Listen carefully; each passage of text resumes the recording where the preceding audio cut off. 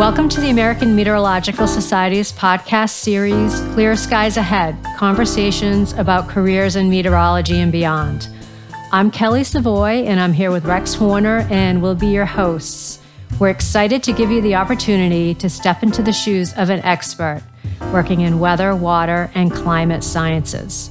We're happy to introduce today's guests, Jana Hauser, Associate Professor at Ohio University in Athens, Ohio, and Robin Tanamachi, Assistant Professor at Purdue University in West Lafayette, Indiana. Welcome, Jana, and welcome, Robin. Thanks very much to both of you for joining us. Thank you so much for having us. Thank you. Robin, could you tell us a bit about what sparked your interest in meteorology and how it influenced your educational path? Sure. So when I was growing up in Minnesota back in the 1980s, when I was about 7 years old, I happened to catch a tornado live on television as it was happening. Happened during the 5 o'clock news, very conveniently. So, of course, everybody in the Twin Cities area saw that. And in the days and weeks following that event, the news channel kept replaying that video, just about every excuse they could find. And at one point, they brought in some external experts to discuss its significance, including Don Burgess from the National Severe Storms Laboratory. And that was the first time I had heard that you could actually make a living off of doing tornado research as a career. And so I just set myself in that direction and went for it. And did you decide early on that you wanted to go to school and major in meteorology? Definitely. So, knowing that I wanted to study tornadoes and study atmospheric science, I had the good fortune of being raised by parents who encouraged me to pursue everything, no matter how crazy it sounded. And my dad is an engineer, my mother's a librarian, so I had the best of both the left and right brains going for me. And I ended up at the University of Wisconsin-Madison, where I majored in atmospheric and oceanic science. And from there, went on to the University of Oklahoma, which is where I met Dr. Hauser. And did they know you were going to literally be pursuing the weather in a truck, chasing a hurricane or a tornado? They had a good idea about that, I think, because there was this Nova special that also aired in that same year. It was 1986, and that featured the person who ended up becoming Dr. Hauser's and my advisor, Dr. Howie Bluestein, and other people like Lou Wicker, who were actually out, pursuing tornadoes with a instrumented device called Toto, which was basically just a weather station encased in a giant cement foot. This was the days before mobile radar was a thing, but knowing what they did, I just, I wanted to be part of that life, and I wanted to help solve the mystery of what causes tornadoes to form, and I wanted to do it with whatever technology we had at hand. And how about you, Jana? Did you have an interest at a young age? Yeah, I too had an interest from a young age as well. Mine wasn't quite as dramatic as Robin's story, but we did a weather unit when I was in second grade, and I can remember taking observations out the window of my second grade classroom with thermometers, and there was a day that it was really foggy, and we had different visibility exercises that we did, and it just really sparked my interest right away. So from there, I started watching the Weather Channel, and again, this was back in the 1980s, so Robin and I are dating ourselves here a little bit. But it was really sciencey at that point, and I loved it. I would watch the Weather Channel like kids watch cartoons. So moving forward from there, I really got interested in tornadoes as well.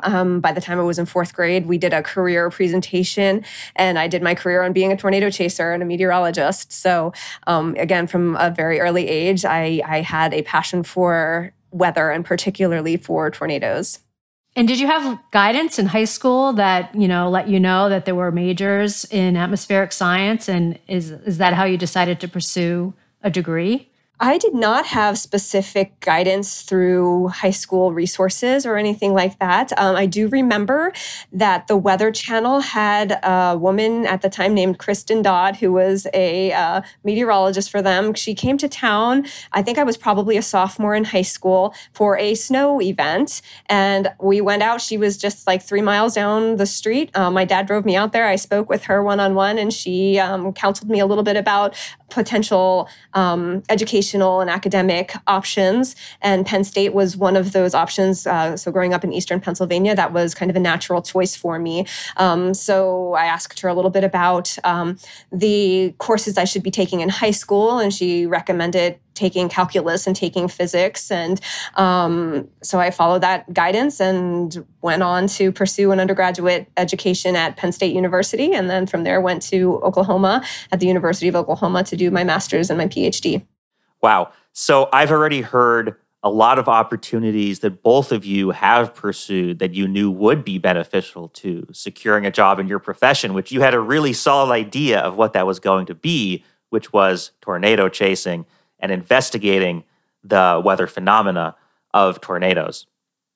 So once you were in college, were there other opportunities that you found that you knew would further your focus specifically in tornadoes, which you knew was what you wanted to do? When I was an undergraduate at Penn State, I can remember right off the bat, my freshman year, doing a very basic intro to weather lab where we were basically just trying to figure out what the dew point temperature of the atmosphere was, using a cup of cold ice water and a thermometer to determine at what point in time condensation started to evaporate from the cup. And as simple and mundane as that sort of sounds, I can remember just being really excited about it and taking observations and recording observations in an Excel spreadsheet and doing something with that and making a plot. And that was right away a pretty strong signal to me that I wanted to pursue graduate studies. So as I went forward through my undergraduate education, I had that in the back of my mind pretty much right away. And the end of my junior year of undergrad, there was an opportunity to participate in a field project called Rotate, where we actually took out mobile radars and went storm chasing. And it was myself and 3 other Penn State students who were my classmates.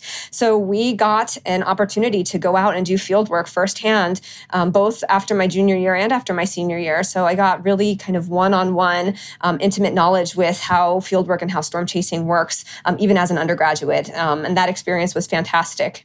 I can only imagine how much adrenaline or excitement you must have had going to that experience, knowing that's what you wanted and being able to achieve it firsthand so soon. Robin, was there a similar experience for you where you had the chance to go storm chasing in your undergrad, or what was your opportunities that you were able to find and pursue?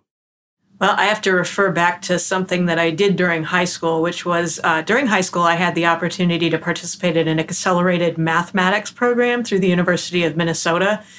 And with the sort of clumsy acronym UMP University of Minnesota Talented Youth Mathematics Program.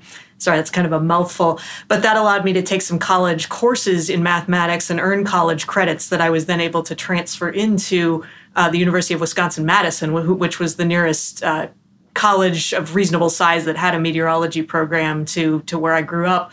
So that allowed me to start my meteorology curriculum at UW a year earlier than most of my compatriots. So I was basically the only sophomore in a class full of juniors, and was, I performed pretty well, I think, in a lot of those classes. And so as a result, I graduated a little bit early and was offered an opportunity to take part in the IHOP 2002 field campaign. Not nearly as exciting as Rotate, but it involved me sitting in a Winnebago that was converted to hold an atmospheric interferometer. And I got to babysit that instrument out in a field in the middle of West Texas for 2 weeks one summer. And while I was out there, got to see the landscape, got to see the convective initiation, seeing storms forming, got to go visit the S-Pole radar, which was deployed out there for that experiment, and got to connect with a lot of people who ended up having very formative roles in my career, including Steve Fraser at the University of Massachusetts. So that was a great networking opportunity, and also gave me a taste of the kind of the lifestyle of living down south as well.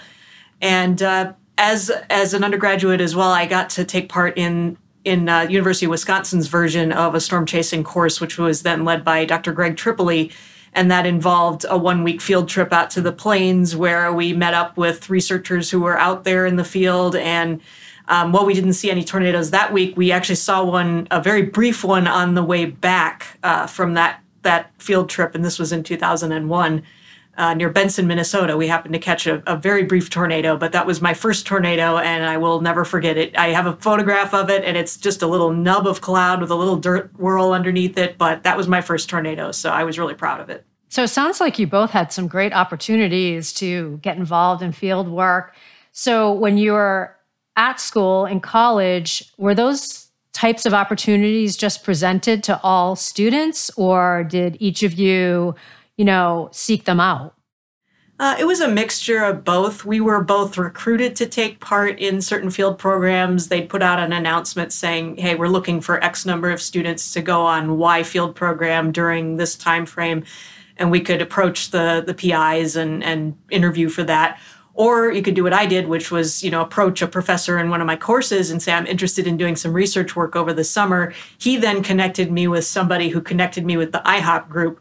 And that was how I got involved in that field program. So it was a combination of both them reaching out and me also being proactive in finding those opportunities, which I highly encourage students to do. Was that a similar situation for you, Jana? Yeah, I'll definitely agree that my path was very similar in that regards. There was a class actually that was specifically using mobile radars to look at terrain-induced precipitation in central Pennsylvania that I opted to take prior to the experience of going out and chasing storms. And that, that was open to anybody who was interested in doing it. But taking that class then also made me more skilled and gave me the skill set for what they were looking for the Rotate project. And similarly to Robin, I really wanted to do something research related between my junior and senior years. So I approached my faculty members and said, hey, I would really like to do something tornado related. What do you have out there? And they gave me a couple of different options that I could look into. And I investigated each one of those options and decided that the field experience with the Rotate project was really up my alley and exactly what I wanted to do. How did you two meet up and collaborate on your storm chasing short course? So those are two very separate questions because Jana and I have known each other for a very long time. I think I met Jana for the first time in the field back when you were on Rotate. But then when she joined Howie Bluestein's lab group, I was already a member. So she and I got to work together for about 6 years, chased together for 6 years, co-authored a paper together. She's a subsequent author in one of my other papers. And then after we graduated, we both went our separate directions, but both ended up in academic positions at different universities where we both separately, independently instigated storm chasing courses at our universities. And then at AMS annual meeting in 2000, we got back together and we're talking about some of our common experiences and pitfalls and lessons that we'd learned. And we kind of got to talking about, do we have anything to offer the community and what we've learned from starting these courses? Because both of us were very interested in the educational benefits of it, that it's not just a glorified road trip, it's actually helping students learn meteorology, helping them consolidate some of the concepts that we were learning. And we were both independently doing research that was quantifying that. So that was the germ of the idea for the short course. We proposed to teach it in 2021. Of course, that got scuppered by COVID, and we eventually did end up teaching it in January of 2022. Well, what a wonderful opportunity that there just happened to be an AMS meeting that you were able to attend and have that networking opportunity to reconnect and develop this short course. So, Jana, could you give us a sneak peek or a preview of what attendees would learn by taking the course beyond just the road trip experience? Right. So we start at the very beginning and talk a little bit about what storm chase courses could potentially look like. There's a variety of different sort of formats that you could go through. We talk about the various different options that exist for perhaps accommodating individuals who have some sort of disability, for example. We discuss how different universities have different programs and different administrative bodies in place and what those administrative bodies may or may not be able to do for you. So really how you can kind of from the ground up build a storm chasing course at your own institution. And then we talk about setting course goals and describing what makes a good course goal, for example, thinking about learning expectations and knowledge expectations for your students, because, it's one thing to just want to go out and storm chase, but you have to do this mindfully if you're doing this in a college curriculum environment, and you need to really make sure your thoughts and your experience are organized so that the students have an actual learning outcome and they're, not just really out there for a vacation or a joyride. And we also had panelists. We invited panelists in who did storm chasing experiences at their own universities, and each of them talked about differences. So we provide a breadth of different examples of how this can possibly be done and give the audience an opportunity to really think about and be mindful of the different options, the different variations, the different ways that you can structure experiences like this. So since you both have experience and expertise in severe storms and tornadoes, what are some do's and don'ts to storm chasing? Robin, I'll start with you. First and foremost, safety should always be the number one priority. I strongly recommend that people who have never storm chased before don't do it solo. Always find a more experienced person to chase with, at least for the first couple of times. And they can kind of show you the ropes, show you the perils of driving on wet roads and people being distracted while driving, being distracted by devices while driving. This is another reason why I recommend people don't chase solo, just because there's so many devices and so many distractions that can happen. And really, humans weren't evolved to, look at a cell phone in one hand and have the hand on the steering wheel, the other hand on the steering wheel while driving 60 miles an hour down a wet highway. That just wasn't in the evolutionary catalog. So we always recommend that people try to go out with more experienced people first, so they can find out kind of the rhythm of it, learn to be patient, learn to fill their roles and be part of a team and work cooperatively together. But yeah, again, safety is always going to be first priority for everything. And that's something that, our advisors really grilled into us, was just that, there is no data set that's worth risking life and limb for. What about you, Jana? Were there any don'ts that you learned the hard way? I don't think there's never been anything catastrophic. I'll say that. I think really, the point that I like to hammer home is that doing this for educational purposes is a very different experience than doing it for the purposes of just going out and streaming the video or collecting, photographs. And even, those two goals are also different from going out with a scientific objective to collect data. So the different mechanisms involved with chasing are going to require different strategies for success. So, my number one priority is, like what Robin said, is to keep my students safe and to make sure that I'm not jeopardizing their safety, that I'm not jeopardizing the potential future of my program by making a poor choice, such as driving through a hail core and getting the window smashed out of a van, for example. So while you might have individuals who are going out there to collect, footage and sell imagery to network TV, we're not going to chase the same way as those individuals are. And I think students initially sometimes can feel a little bit ripped off from the standpoint that we're being a little bit conservative in our decision making. But in order to justify the risk to our institutions, we need to execute our program in a safe manner. I was going to say, I was thinking that, the students probably were like, oh, darn, I wanted some real excitement. But, that comes with a price. Right. And you're scientists, not thrill seekers. And I just want to agree with what Robin said about multitasking not being natural for humans. I think if anything, we evolved to maybe have a rock in one hand and a stick in the other at best. But there's been lots of evidence about distracted driving, and I think that's a very important point, Robin. So for each of you, we've already heard your first weather event that's had a significant impact on you, but are there any other particular experiences that each of you might be able to share that do stand out? Robin, I'll start with you. Sure, and my answer may be the same as Jana's. I'm not positive, but the El Reno tornado of 2013.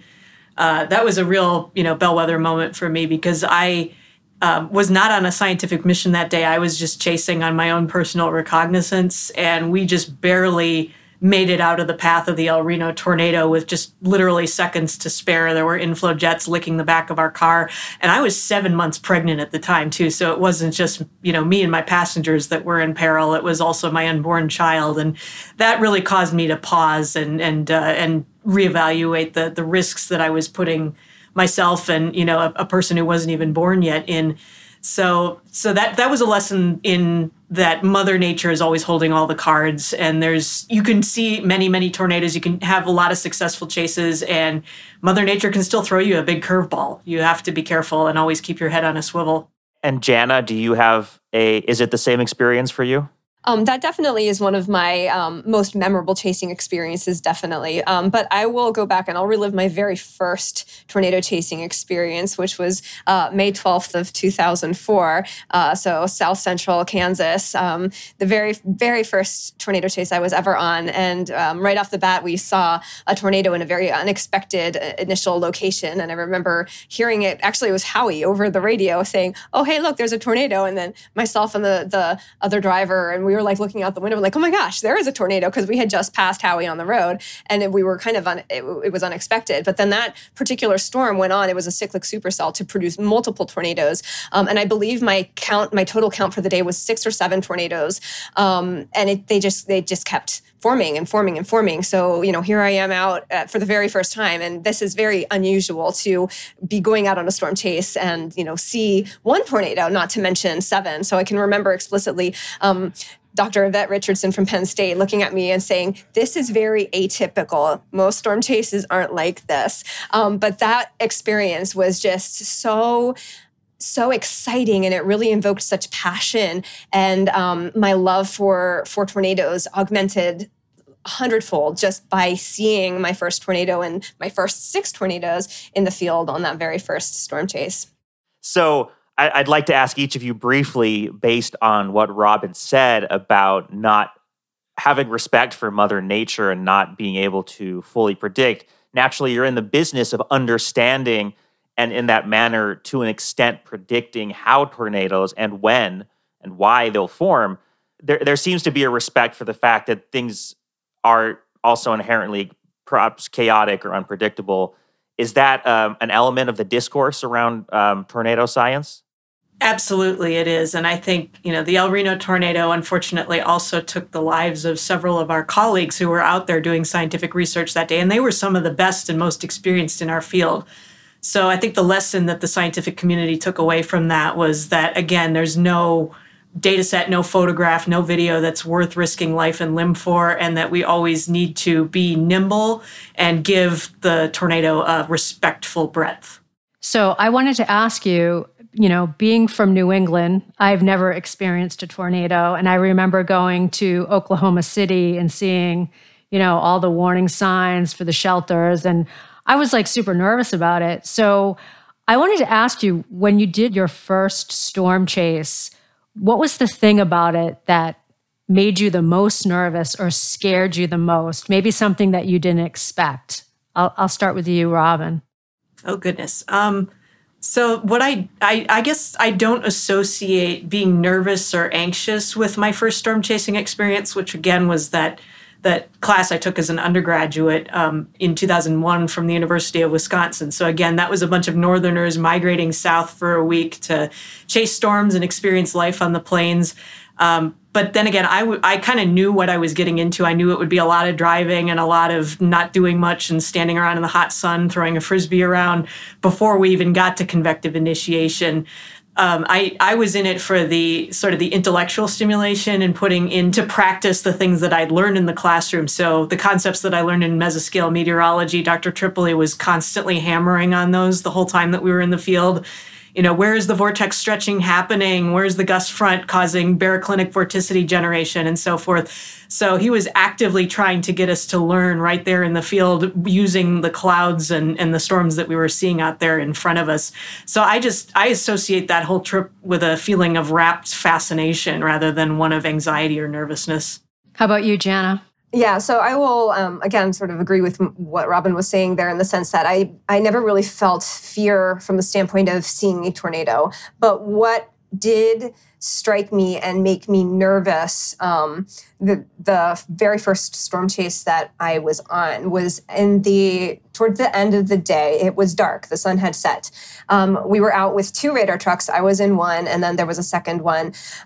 So we were having a mission to collect dual Doppler data, and our generator stopped working. Our generator failed. So we were now in the dark without a radar. And this was in the days before cell phone internet. So we were literally pretty blind as to situational awareness. We didn't know where the storm was in comparison to where we were.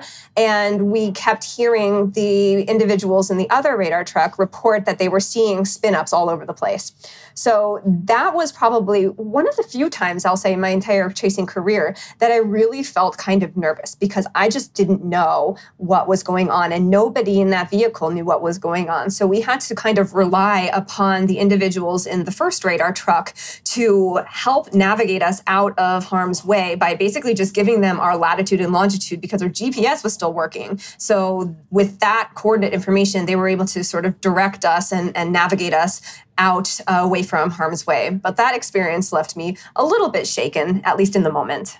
So what advice do the two of you have for students interested in pursuing careers in synoptic meteorology? Right. So for students wanting to do meteorology as a career, the one piece of advice, if I could go back in time and give myself a piece of advice as a freshman, would be take more computer science. And that's what I tell students today. Take as much computer science and programming as you can stand. Preferably in Fortran 90, because that's the underlying computing language that undergirds a lot of our numerical weather prediction models, like the NAM and the HRRR and the ones that storm chasers tend to consult when they're out in the field. So it behooves you to know exactly what's going on under the hood there. But even a high-level programming language like Python is going to be extremely useful. It's going to allow you to dig into data sets where maybe you don't know anything about the qualities of the data sets, but you can still crack it open, find out what's inside, make informative graphics from it. There's a huge open source community of Python developers that are working on creating really robust meteorological packages for Python.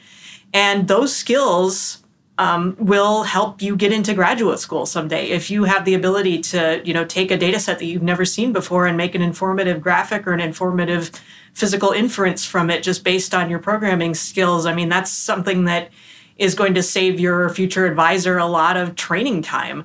So I strongly recommend students learn as much computer science and computer programming as possible. It'll make them better meteorologists in the long run. How about you, Jana? Do you have any tips for students?